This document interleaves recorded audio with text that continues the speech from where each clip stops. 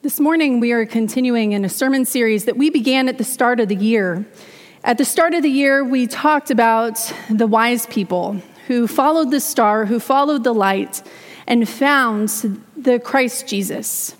And so we started asking ourselves, what is the light that we are following as we come into this new year? And we've been using the book of Colossians as our guidebook of sorts in helping us to think and reflect and consider what is the light that we are following and how well are we following it?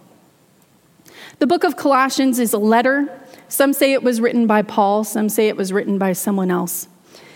It was a letter that was written to the people in Colossae, people who were new to their faith, who had a certain amount of excitement, but also a certain amount of ignorance.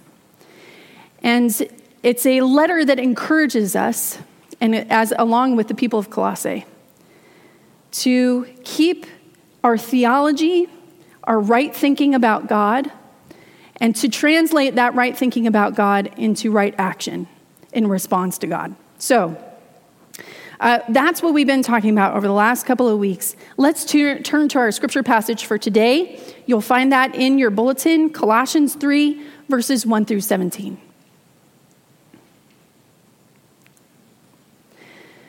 So if you have been raised with Christ, seek the things that are above, where Christ is, seated at the right hand of God.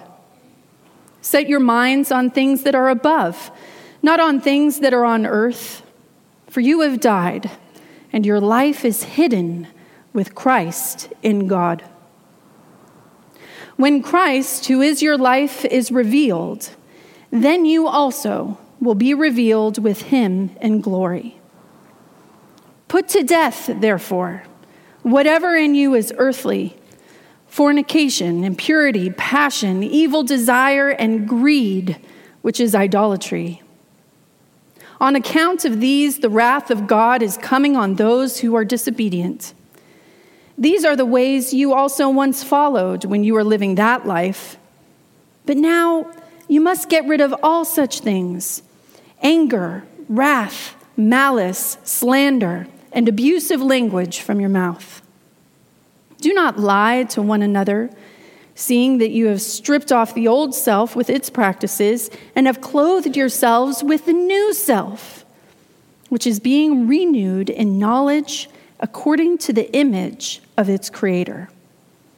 In that renewal, there is no longer Greek and Jew, circumcised and uncircumcised, barbarian, Scythian, slave and free, but as God's chosen ones, holy and beloved. Clothe yourselves with compassion, kindness, humility, meekness, and patience. Bear with one another, and if anyone has a complaint against another, forgive each other. Just as the Lord has forgiven you, so you also must forgive. Above all, clothe yourselves with love, which binds everything together in perfect harmony. And let the peace of Christ rule in your hearts, to which indeed you were called in the one body. And be thankful. Let the word of Christ dwell in you richly. Teach and admonish one another in all wisdom. And with gratitude in your hearts, sing psalms, hymns, and spiritual songs to God. And whatever you do, in word or deed, do everything in the name of the Lord Jesus, giving thanks to God the Father through him. My friends, this is the word of the Lord. Please join me as we pray.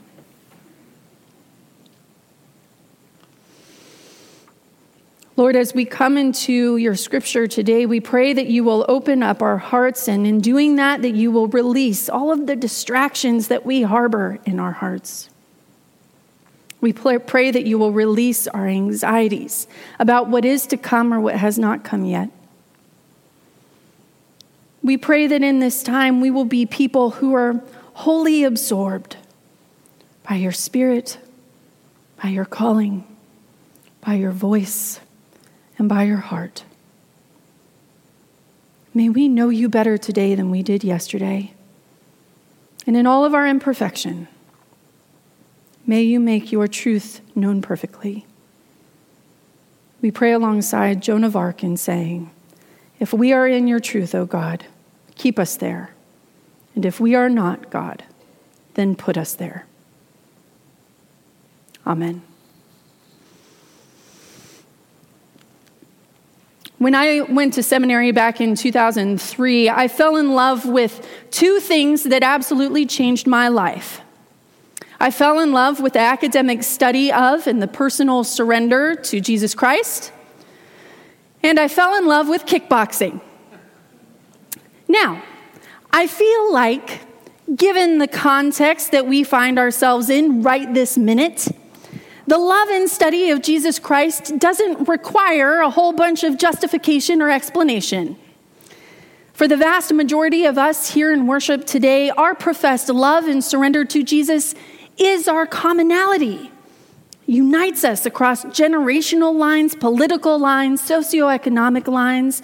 Our commitment to Jesus is why the majority of us find ourselves here today and find ourselves here week after week. So please excuse me for not delving into that love of Jesus Christ. I'm going to assume that you share some of that with me. But for as much as we have in common in Jesus, I'm not going to assume that each of you feel the same way as I do about kickboxing. I took up kickboxing during my second year in seminary after I spent months running on a treadmill across from the clear glass walls of a group exercise room in a gym. I finally got the courage to try that kickboxing class one day, and I was immediately hooked. My love of kickboxing followed me from seminary to my first call, through a move cross-country and the birth of my two children, and most recently through my 5 years serving in Texas, where I was the first called pastor to a new church merger, but where I also taught 4 to 6 kickboxing classes a week, up until the week that we moved here, 16 months ago. Not that I'm counting. I have spent nearly 14 years serving in the pulpit, but I have spent nearly 17 years in gyms. And let me tell you, there is a lot to learn about how people are from being at a gym. One of the most significant things that I learned spending so much time in gyms is that people with good intentions tend to keep their resolve for about 3 to 6 weeks. During the first 2 to 3 weeks of January, as a response to all of those well-intended New Year's resolutions, classes and machines are packed. But come around mid-February, just about this time that we find ourselves in right now, things start to go back to normal. The crowds start to thin out. The lines for classes and machines start to dwindle. And pretty soon we're back to that status quo that sustains us for the other 8.5 months out of the year. So when I read the book of Colossians that sets out to challenge the status quo of the believers in Colossae, I feel like Paul, or the writer of Colossians, is speaking to the believers in Colossae much like a gym instructor speaks to those well-intentioned gym goers in mid-February. He's speaking to a group of people who have heard of something new and promising and who want to be part of it. That's something new and promising being the good news of Jesus Christ. And for as much as they want to be a part of it, their resolve is starting to waver. And they're starting to feel that tug back to the status quo.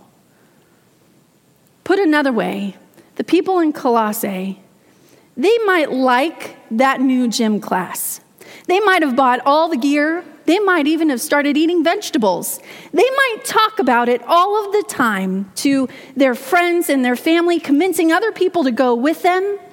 They might even start to see small changes in their lives as a result of their commitment. But eventually, Their desire for comfort, for familiarity, starts to encroach upon their good intentions, and they find themselves right back where they were before they loved the gym, which happens to be back on the couch in their pajamas watching late-night television with a late-night pizza. They find themselves back to that place where they've always been. Friends, the book of Colossians is reaching out to those believers in an effort to stem that retreat back to what is familiar and comfortable, trying to move these new believers from faith and hope and love, which they received when they learned about the good news of Jesus Christ, trying to move them from faith and hope and love toward knowledge and wisdom and understanding. Which is to say that the book of Colossians is trying to move them and us from merely hearing the gospel to now walking and living the gospel in ways that correspond to God's values. In order to help the Colossians make this move, the letter covers two main things. It starts out by discussing good theology, which is what we've been talking about the last couple of weeks while we were in chapters 1 and 2. And then it finishes up with discussing good praxis, which is where we find ourselves today and where we'll end next week. The theology of Colossians is profound. It is simple, but it is not easy. It reaffirms that Jesus is the center of all things, the center of creation and recreation, the center of our thought and of our action, the center of all things realized and unrealized. And so it argues that because this is true, because this is what we as Christians believe, that Jesus is the center, then we must respond in action in a way that is congruent with that belief. I want you to listen along with me to how Eugene Peterson phrases our scripture passage for today. He says, so if you're serious about living this new resurrection life with Christ, act like it. Pursue the things over which Christ presides. Don't shuffle along, eyes to the ground, absorbed with the things right in front of you. Look up and be alert to what is going around in Christ. That's where the action is. See things from Christ's perspective. Your old life is dead. Your new life, which is your real life, even though it's invisible to spectators, is with Christ in God. He is your life. When Christ, who is your real life, remember, shows up again on this earth, then you will show up too. The real you, the glorious you. Meanwhile, be content with obscurity, just as Christ was.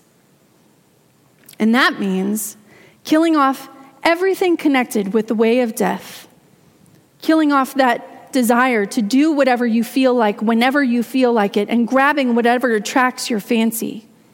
That's a life shaped by things and feelings instead of being shaped by God. It wasn't long ago that you were doing all of that stuff and not knowing any better, but you know better now. So make sure it's all gone for good. The bad temper, the irritability, the meanness, and the profanity. All of that is like a filthy set of ill-fitting clothes that you have stripped off and put in the fire. And now you are dressed in a new wardrobe. Every item of your new way of life is custom made by the Creator with His label on it. All of the old fashions are now obsolete. So, chosen by God for this new life of love, dress in the wardrobe that God has created for you. Compassion, kindness, humility, quiet strength, discipline. Be even-tempered, content with second place, quick to forgive an offense. Forgive as quickly and completely as the Master forgave you. And regardless of what else you put on, wear love. It is your basic, all-purpose garment. Never be without it. Now, I know there is a whole bunch in this passage. And I'm going to be really, really honest. This passage is worth our meditation far, far beyond just a few minutes on a Sunday morning. But what this passage is urging us to do, in all of its inspiration and pointed direction, is to keep disrupting the status quo of our lives each and every day. And to do that by aligning our actions with our beliefs. So if we believe that Jesus is the center of all things, the vehicle by which God created the world in Genesis and recreated the world through the resurrection, redefining even death itself from a permanent state into a temporal one, then we need to allow ourselves to be recreated by Jesus too. Let me put this another way. It's not enough for us to say and to declare to everybody that we know that we love kickboxing if we're saying it from the couch in our pajamas with that slice of pizza in our hand. We can say that we love Jesus until we are blue in the face. But if we are not disrupting the patterns of our lives with the values of Jesus, then saying it means very, very little, if it means anything at all. Which then leads us to that question that has fractioned the church for generations. What are the values of Jesus Christ? When we get into the epistles, which are these letters in the back of the New Testament, we get into a lot of lists of do's and don'ts. We have a list like that in our scripture for today. The writer says, get rid of fornication, impurity, passion, evil desire, and greed, which is idolatry. Get rid of anger, wrath, malice, slander, abusive language. Those lists are all throughout the epistles. And it's important to pay attention to these lists.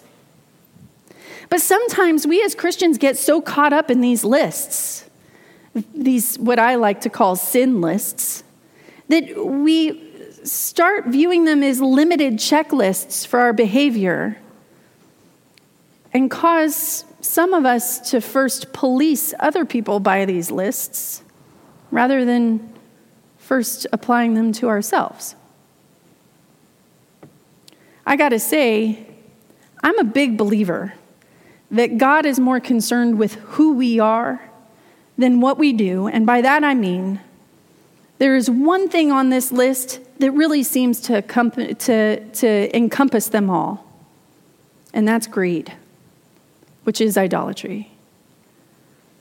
And when we are greedy, all of the things on these lists start to draw us back into that status quo of a life where we are put at the center and God is pushed second.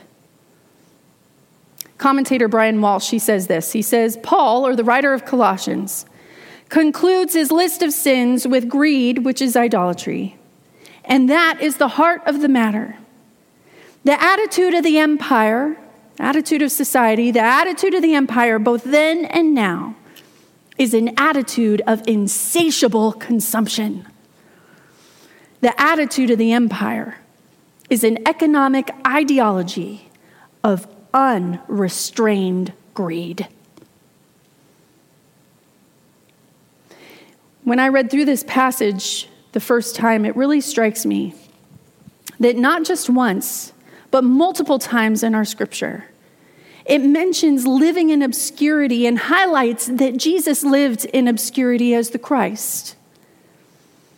It highlights that we should be content with second place, quick to forgive an offense.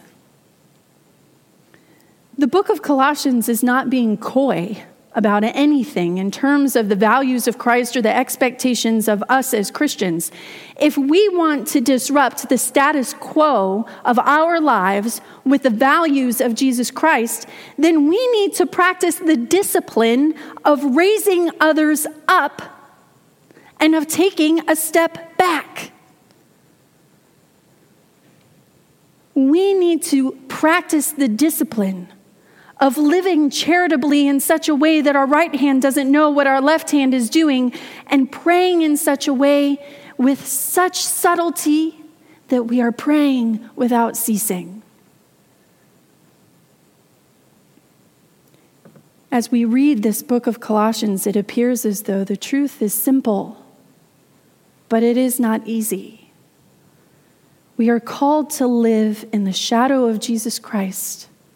We are called to live in second place in our own lives, raising Christ up and being content with our personal wants and needs taking second place. Friends, it's not enough for us to have good intentions. It's not enough for us to just stay in faith and hope and love. We need to move toward knowledge and wisdom. We can't do that on our personal resolve alone. Some of you might know I am a PhD student in leadership and change, which is a study of adult development. And one of the things that we know to be true in the way that humans grow and change and develop is that the thing that produces change in humans is disorientating situations. It's one of the reasons why children grow so fast, because their whole life is disorientating. They have no control over anything. They're continually being put into situations they don't understand, and they have to figure it out really quick. But as we get older, as we become adults and we get more control over our lives, we get really, really good at avoiding disorientation. We get really, really good at avoiding anything that is uncomfortable, which means we get really, really good at not changing. And that, my friends, goes in the face of what Scripture is saying today. Because we follow the God of creation and recreation, who recreates even death to be something different than how it was originally intended. Who are we if we are staying the same? Who are we if we are still in the center?